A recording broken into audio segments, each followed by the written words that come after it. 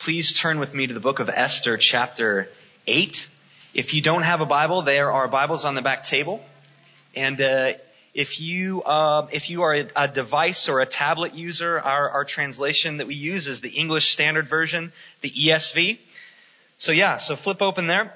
Today marks our second to last Sunday in the book of Esther in our series, Faith Among the Faithless.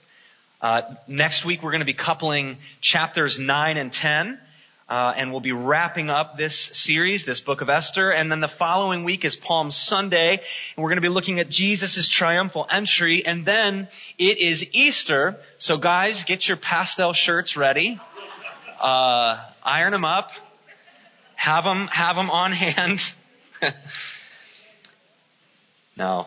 If you are just joining us in this series, there's a couple of key things that you need to be aware of about the story of Esther. So I'm going to go quick, all right? This is a true story. The events in this book really happened 450 years before the birth of Christ in the Persian capital Susa, which is modern-day Iran. Now, in this story, there are four main characters. We have King Xerxes. In this story, he's referred to by his Persian name, Ahasuerus. Now, at the time of the events of this story, he is the greatest superpower leading the greatest empire the world has ever known. He thought he was a god, and he wanted everyone else to think that too. Second main character we have is Esther. She's a Jew. She's one of God's covenant people. But until last week in chapter 7, she hasn't wanted anyone to know that. She's kept her Jewish identity secret. And it's because of her beauty and because of a willingness to compromise some of her Jewish convictions, Esther is chosen as queen to King Ahasuerus. And then, of course, we have Mordecai. Mordecai is Esther's older cousin and father figure. He too is a Jew, and he too has kept that a secret for the majority of this story. He's one of the king's employees, and as of chapter 6, he has just been honored for saving the king from an assassination plot. And then lastly, we have the king's right-hand man, Haman. Haman is also not a native Persian. In fact, he comes from a long line of Jewish-hating people known as the Agagites. And when Haman notices that Mordecai doesn't give him the proper respect, Haman does some digging, he does some research, and he discovers that Mordecai is a Jew. And because Haman is a Jewish-hating Agagite with a lot of power, he convinces the king to write a decree that will put to death 500,000+ Jews living in Persia. Men and women and children. And all of this has been decreed that it'll take place on the 13th day of Adar, which is the last month of the year. Last week we saw Haman. He built this 75-foot pole called a gallows in his yard, which he planned to impale Mordecai with. And because apparently that's what you do when you're a Jewish-hating Agagite who can't wait until the death day on the 13th day of the last month. He grew impatient. He wanted to see Mordecai dead. And we saw last week Haman's plan failed when Queen Esther finally revealed to the king that she is in fact a Jew. And the king was made aware of just how much this decree of Haman's was going to affect him. Ahasuerus' own wife was going to die because of this decree. So we ended chapter 7 last week with Haman being impaled to death in his own yard on the very pole he had constructed for Mordecai. It was a radical reversal, remember? And that radical reversal continues into chapter 8. And so if you have your Bibles open, would you follow along as I read starting in verse 1? On that day, King Ahasuerus gave to Queen Esther the house of Haman, the enemy of the Jews. And Mordecai came before the king, for Esther had told what he was to her. And the king took off his signet ring, which he had taken from Haman, and gave it to Mordecai. And Esther set Mordecai over the house of Haman. Then Esther spoke again to the king. She fell at his feet and wept and pleaded with him to avert the evil plan of Haman the Agagite and the plot that he had devised against the Jews. When the king held out the golden scepter to Esther, Esther rose and stood before the king. And she said, if it please the king, and if I have found favor in his sight, and if the thing seems right before the king, and I am pleasing in his eyes, let an order be written to revoke the letters devised by Haman the Agagite, the son of Hammedatha, which he wrote to destroy the Jews who are in all the provinces of the king. For how can I bear to see the calamity that is coming to my people? Or how can I bear to see the destruction of my kindred? Then King Ahasuerus said to Queen Esther and to Mordecai the Jew, behold, I have given Esther the house of Haman, and they have hanged him on the gallows because he intended to lay hands on the Jews. But you may write as you please with regard to the Jews in the name of the king and seal it with the king's ring. For an edict written in the name of the king and sealed with the king's ring cannot be revoked. The king's scribes were summoned at that time in the 3rd month, which is the month of Sivan, on the 23rd day, and an edict was written according to all that Mordecai commanded concerning the Jews, to the satraps and the governors and the officials of the provinces, from India to Ethiopia, 127 provinces, to each province in its own script, and to each people in its own language, and also to the Jews in their script and their language. And he wrote in the name of King Ahasuerus and sealed it with the king's signet ring. Then he sent the letters by mounted couriers riding on swift horses that were used in the king's service, bred from the royal stud, saying that the king allowed the Jews who were in every city to gather and defend their lives, to destroy, to kill, and to annihilate any armed force of any people or province that might attack them, children and women included, and to plunder their goods on one day throughout all the provinces of King Ahasuerus on the 13th day of the 12th month, which is the month of Adar. A copy of what was written was to be issued as a decree in every province, being publicly displayed to all peoples, and the Jews were to be ready on that day to take vengeance on their enemies. So the couriers, mounted on their swift horses that were used in the king's service, rode out hurriedly, urged by the king's command, and the decree was issued in Susa, the citadel. Then Mordecai went out from the presence of the king in royal robes of blue and white with a great golden crown and a robe of fine linen and purple, and the city of Susa shouted and rejoiced. The Jews had light and gladness and joy and honor, and in every province and in every city where the king's command and his edict reached, there was gladness and joy among the Jews, a feast and a holiday. And many from the peoples of the country declared themselves Jews, for fear of the Jews had fallen on them. This is the word of the Lord. Thanks be to God. Would you pray with me? Well, Father, this word, inspired by your most Holy Spirit, we ask that you would take and teach and apply to our hearts, that we would be transformed by it in heart and mind and spirit, Lord, that we would be transformed into the likeness of Christ with this truth, Lord. Edify us as we glorify you in diving in. In Jesus' name we pray these things. Amen. Amen. These passages are long, aren't they? And I almost need I have a drink here, so I'll do that. When I was in 7th grade, I decided to join the football team at school. Thank you. 7th grade was already shaping up to be a complete nightmare, so I thought, why not try a sport I have never played before? I signed up late, so all that they had left were these extra large lineman shoulder pads, and it fit like a hula hoop around me. I mean, it was absolutely ridiculous. Every practice, I came to understand very quickly, all practice long, it was tackling, it was hitting. I would take hit after hit after hit. I'm pretty sure they slid the tackling dummies aside and they were like, Lawson, get out here. And they just put me there just to be tackled. I never got any game time.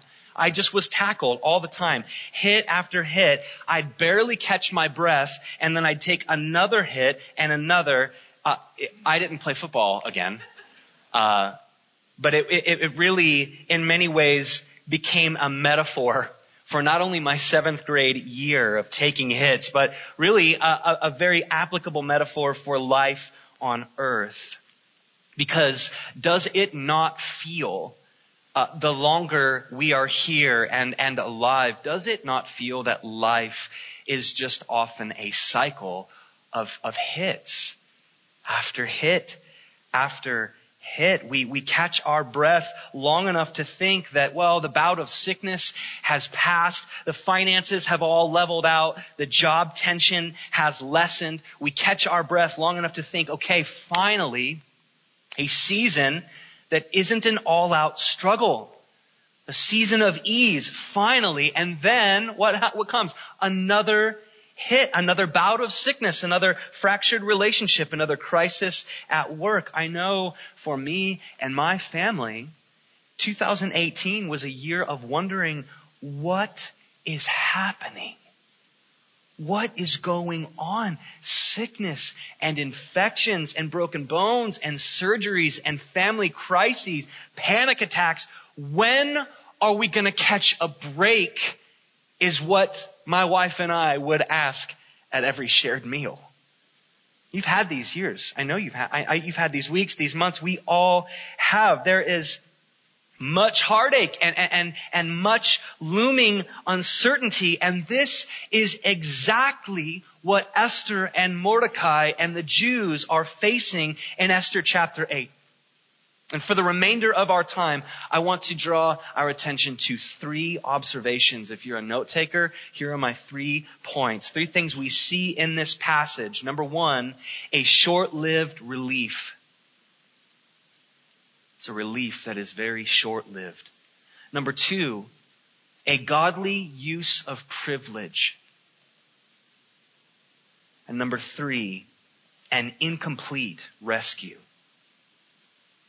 And so we'll look at number 1, a short-lived relief. If you were here last week, you know this. Haman the Agagite is dead. The mastermind behind the destruction of the Jews is hanging on a 75-foot gallows in his own yard. We see in verses 1 and 2 of our passage that Haman's house is repossessed by the king, who in turn gives it to Esther, who in turn gives it to Mordecai, who the king now knows to be Esther's older cousin. It's all out in the open now. Mordecai is promoted to second in command over the Persian Empire. He is fitted with the king's signet ring, which means Mordecai now has power of attorney, royal power of attorney. Things are turning around, and you might say that Mordecai and Esther are finally able to catch their breath. They've overcome the hurdle of being separated. Remember when Esther was removed and sent to the king's harem and they had to communicate through eunuchs. They've overcome that separation. They've overcome the hurdle of revealing their ethnicity. They've overcome the hurdle of Haman's gallows. And then there's this huge promotion that we see in our passage, but their moment of relief is super short-lived.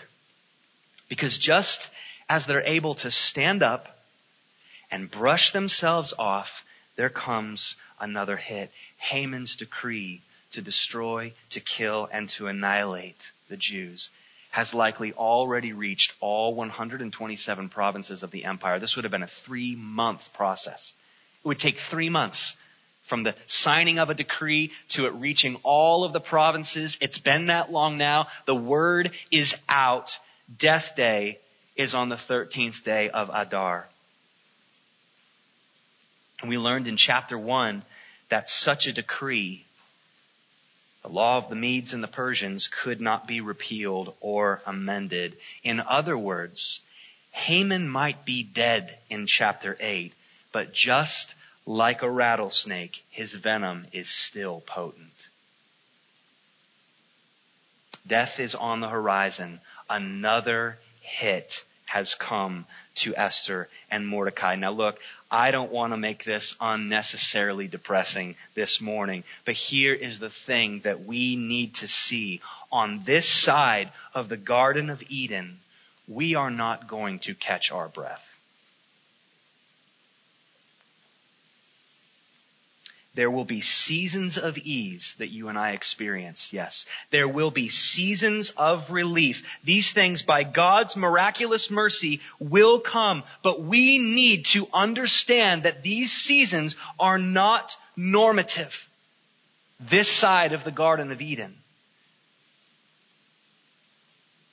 We live in a broken world, filled with broken people, and guess what? We made it that way. The moment we first disobeyed our Creator God, we cast our vote. We punched our ballot and we put it in. Our disobedience has twisted creation out of alignment, and where there was once wholeness and fullness and goodness and glory, there is now death and disease and decay and destruction. These are the wages of sin. Now, on account of these wages and on account of sin, Jesus did come to die. He became sin and He died so that sinners might be forgiven and live. That is really good news. He crushed the head of the serpent. Satan was defeated at the cross, but like Haman, his venom is still potent. Still sowing chaos. Still sowing confusion and violence until Jesus returns. This is why Jesus tells His disciples, and He tells us, disciples many generations later, He tells us in John 16, you guys, that in this world we will have trouble. We are to expect it. Because like Haman's decree, Satan's poison has spread throughout the entire kingdom. In Ephesians 2, Paul writes that it's in the air, the enemy's poison. And so when you and I wake up in the morning expecting that practice is going to go differently, expecting not to take hits, right? We're thinking, oh man, we've jumped that hurdle. Finally, we're in a season of ease. If we are expecting this long-term relief, we are setting ourselves up for discouragement and despair. And Peter, who writes 1st and 2nd Peter, you know, the Jews in the dispersion are asking this very question that we often ask. Why are these bad things happening to me? Why is it so difficult? And many churches have started pointing the finger and they chalk it up to a lack of faith. You're suffering because of a lack of faith. Look, I don't know if the pastors of those churches have ever read Matthew, Mark, Luke, and John, but look at Jesus' life. I mean, throughout Jesus' entire life, He never sheds the manger motif. There is a theme that courses throughout His life. The God of all creation is born in a feeding trough because there was no place for Him. He had to flee Herod. His parents had to his life was threatened from the get-go. He was raised a despised Nazarene. The term of the day was nothing good comes from Nazareth. Nothing. So think about the town that you least aspire to live in. The town, nothing good comes from that town. That was Jesus' town. He was baptized by this recluse of a cousin who eats bugs. Jesus was despised. Throughout all of His life, He was rejected. He was homeless. He was acquainted with grief. He was mocked, beaten, and crucified. And He didn't even have the money to buy His own grave. When I consider this, and then I consider my own life, I have to agree with Charles Spurgeon. I am doing way better than I deserve.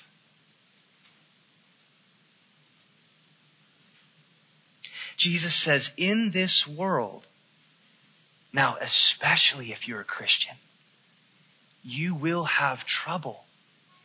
But He doesn't leave it there. And we're going to revisit this at the end, but he says, take heart, because even though you will have trouble, take heart, for behold, I have overcome the world, in which you will experience some trouble. And Paul writes that what we experience here, the troubles that we go through here, will not even be worth comparing to the glory that will soon be unleashed. But if I kept going to football practice every day thinking I wasn't going to get hit, do you see how quickly I can start thinking, there's something wrong with me. I am despairing of, I am so discouraged. You see, the body of Christ is to anticipate the shortness of relief. Now, we will get more encouraging, so hang tight with me. Let's look at number 2, a godly use of privilege. Okay, so the promotion that Mordecai receives, this promotion is incredible. Imagine a White House tour guide being promoted to vice president. Like that. I'm not kidding. It was a crazy promotion. And King Ahasuerus is really quick to give out power, which is a sermon series. This guy is so unwise. But he happens to get a pretty good dude in Mordecai who has given a good track record of being loyal to him. So now Esther and Mordecai, they're not only reunited, but they're reunited in positions of great privilege and influence. Now, tremendous privilege and influence can so often be kryptonite in the hands of sinful men and women, but we don't see it go that way. We get a sense from verse 6 that given Esther and Mordecai's royal privilege, they might likely be kept safe from the annihilation of the Jews. Listen to Esther's words. She says, for how can I bear to see the calamity that is coming to my people? How can I bear to see the destruction of my kindred? This wording kind of gives the impression that the annihilation of the Jews will be an event that Esther may in fact witness from a distance, from within the safety of the palace. She is the king's favorite wife.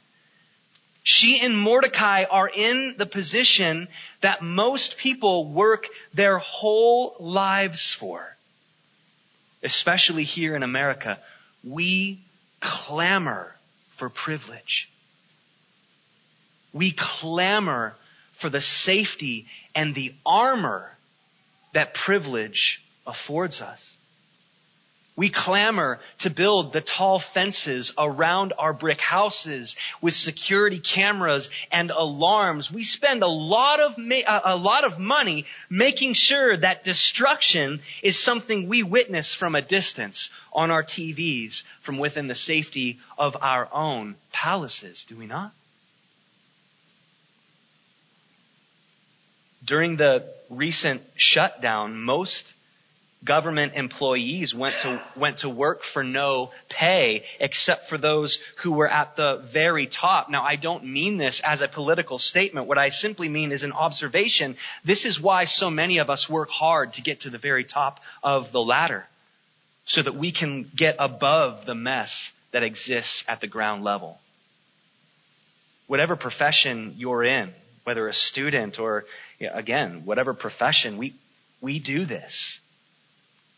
But what I love about Esther chapter 8 is we see an entirely different use of privilege coming from Esther and Mordecai. It is a godly use of privilege.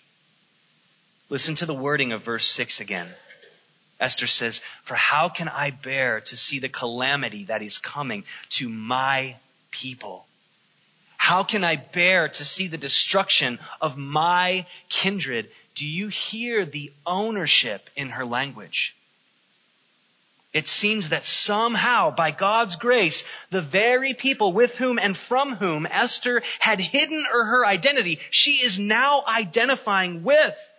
This is a crucial moment in chapter 8. It's crucial for the heart of mission. of using our privilege in a godly manner. Friends, if we ever hope to use our God-given privilege to help those in need, we had better start identifying with them. And what I mean by this is the homeless, the prostitute, the criminal, the addict, the refugee, the outcast, the impoverished. Do we have a mutual identifying with these people? Do we realize that these people are no less dignified reflections of the image of God than you and I? That in fact they are our brothers and sisters and fellow humans. It's only when we begin to identify with the needy that we will truly love them and serve them and fight for them as Jesus would have us do. And this is exactly what we see Esther and Mordecai do. In verse 3, from within the safety of the royal palace, in all of her royal garb, Esther falls to the feet of the king with tears flowing down her face, and she pleads for his help in rescuing the Jews. If it please the king, verse 5, and if I have found favor in his sight, and if the thing seems right before the king, and I am pleasing in his eyes. Do you hear this respectful language? Look, King Ahasuerus is still a maniac. And Esther knows that he could care less if the Jews are exterminated. And so she is basing her request to him on his love for her. She is his favorite wife. And so she says this, let an order be written to revoke the letters devised by Haman the Agagite, the son of Hammedatha, which he wrote to destroy the Jews who are in all the provinces of the king. Now, a Persian decree could not be revoked, and a lot of scholars think it couldn't be revoked because of simply how long it took to make an amendment. It took 3 months to make an amendment, and so it was honestly clearer and quicker to write a brand new decree and send it out to work against the previous decree, which is essentially what we see. In verse 7, Ahasuerus is like, okay, Esther. I mean, look, I've given you and Mordecai everything that belonged to Haman. Oh, and also, I killed Haman for you. So sure, do as you wish concerning the Jews. And right away in verses 9 through 14, we see Mordecai dictating a brand new decree to the king's scribes. A king that would be delivered by the fastest horses throughout all 127 provinces, stating that on the 13th day of Adar, all the Jews were allowed to gather together within their provinces to defend themselves from any of Haman's attackers, whether man or woman or child. Now, coming from God's people, that seems at first glance harsh. And it kind of conjures up this idea that we see throughout the Old Testament, this concept of holy war. Now, I'm not going to spend a lot of time on this, but it does need bearing out that at times in the Old Testament, such as what we see right here, holy war was sanctioned by God. We see this the night of the Passover. We see this at the flood, Sodom and Gomorrah, the Canaanites. These were dark moments in Old Testament history. One writer puts it this way: in all of these cases of holy war, however, the people were not destroyed because they happened to be in the wrong place at the wrong time, but because they were sinners who were steadfastly opposed to God. Now, this needs to be said because I fear that especially in the American church, we take passages that I've just read about, Mordecai's decree that we can defend ourselves from just about, man, woman, and child. It needs to be said that if you're starting to feel this conjuring of just preemptive violence against your enemies, you need to keep reading into the Old Testament.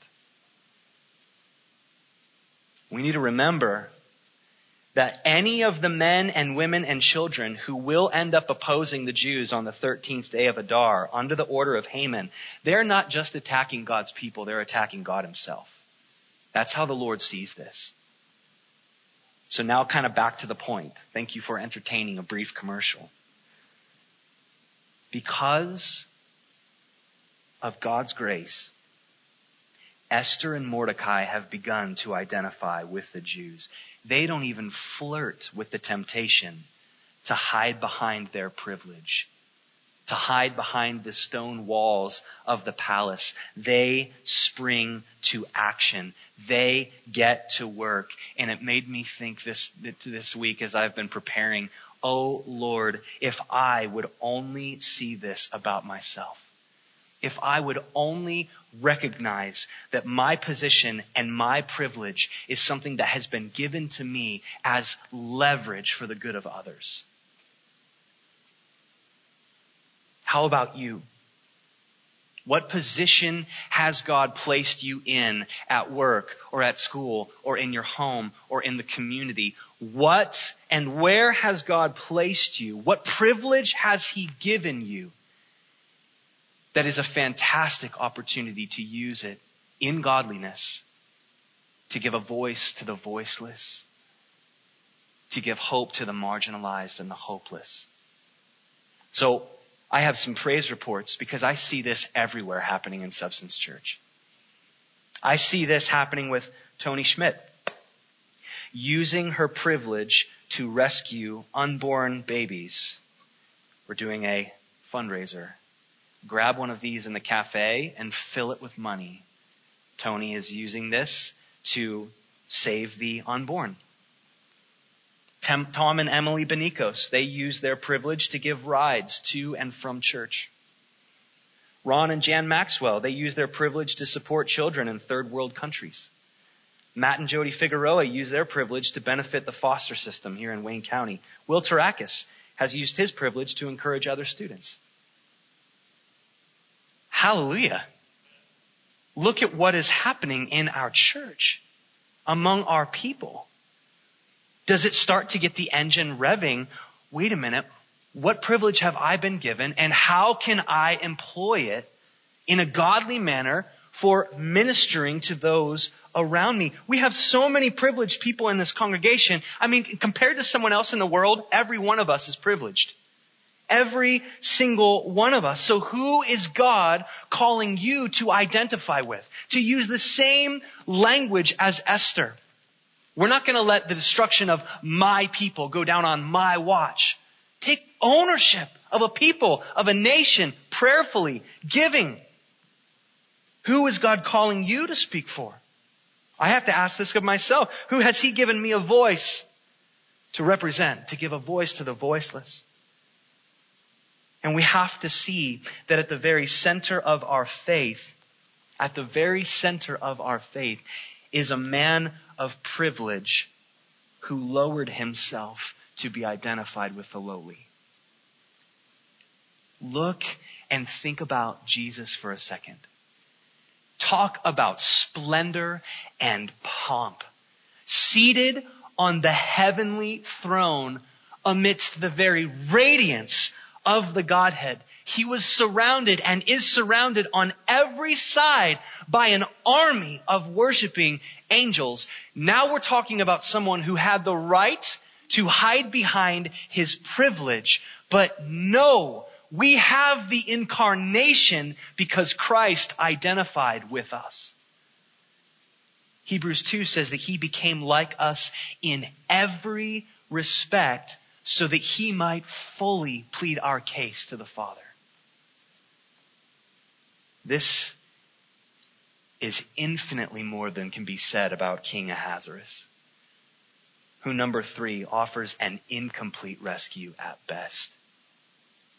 If nothing else, Esther chapter 8 serves as a reminder of the ultimate insufficiency of earthly saviors, quote unquote.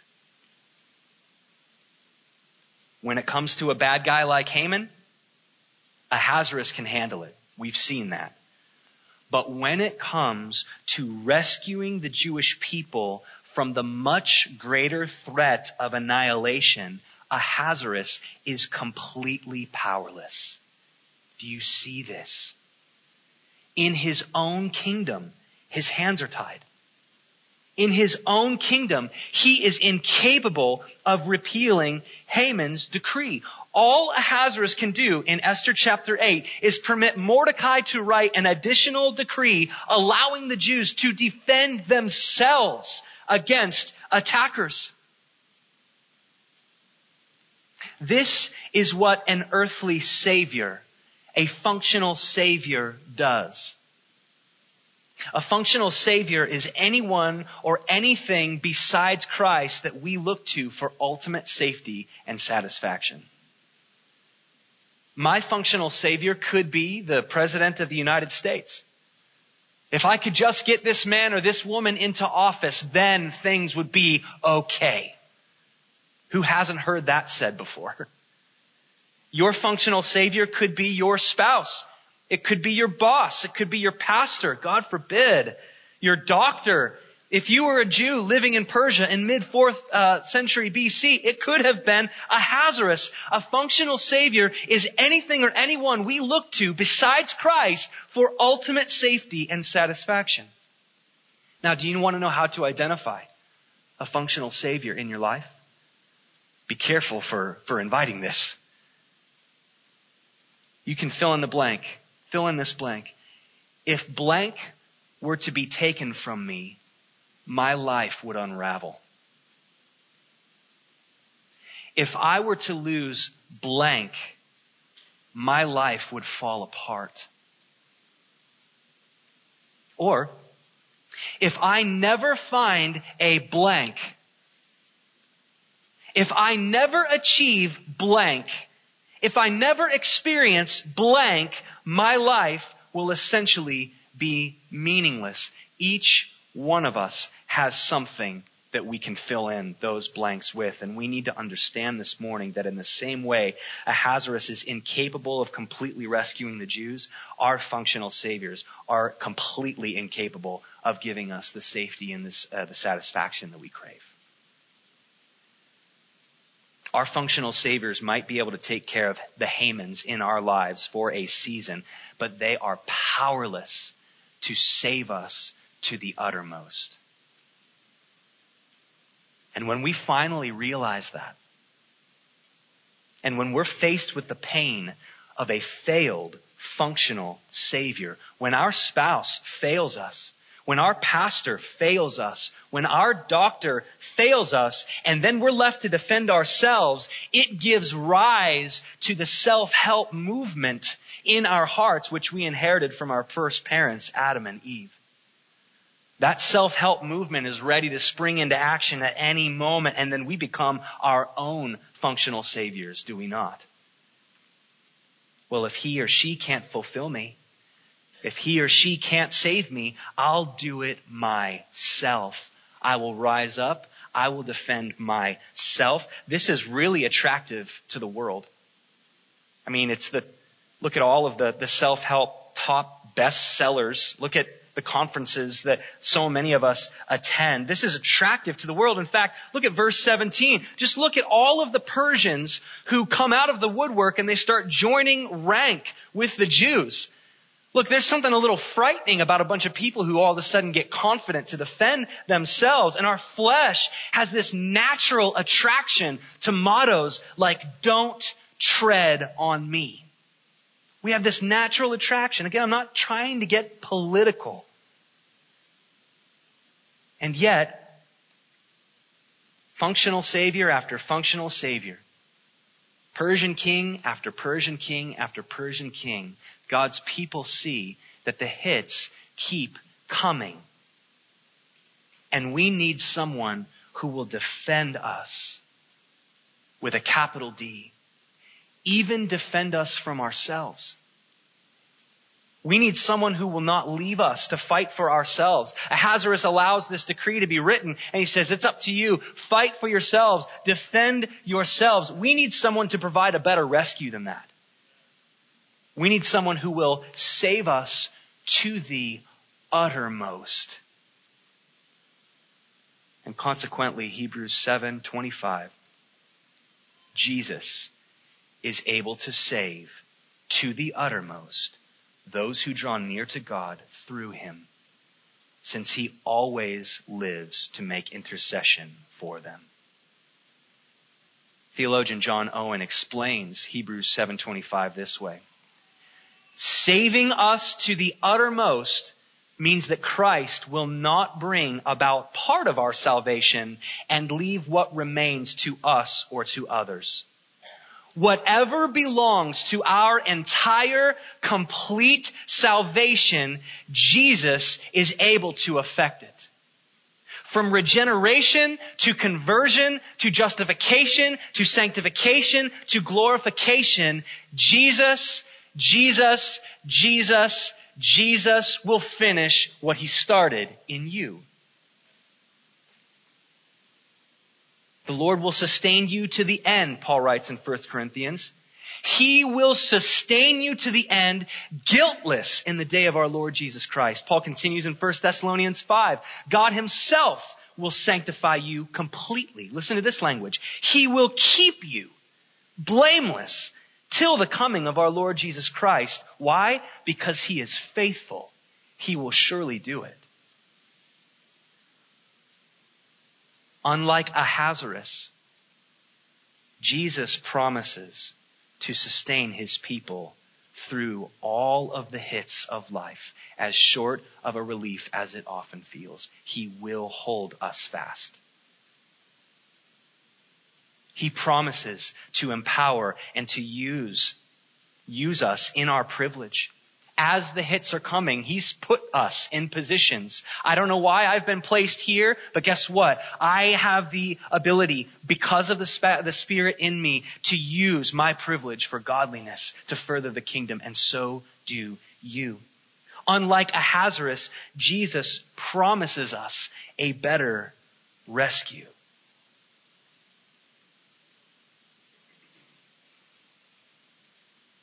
I pray that tomorrow, or even this afternoon, as we face another hit, or even if right now you're sitting here and the pain, the sting of a hit that you're facing is still throbbing through your body, I pray that by God's gracious Holy Spirit, that he would sustain you, that he would remind you of the length that he went. He who knew no sin, who had no reason outside of his own mercy to come down into our lowliness. He humbled himself. He subjected himself to our state. He became our sin. He died as a sinner on a cross, handling the righteous retribution of the wrath of God on behalf of his people.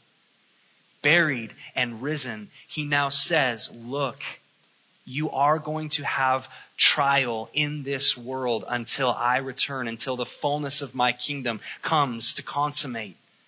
But I have overcome the world and I am walking with you. I will finish what I've started. I will hold you fast. I pray that we would know that as we face the next hit. Would you pray with me right now?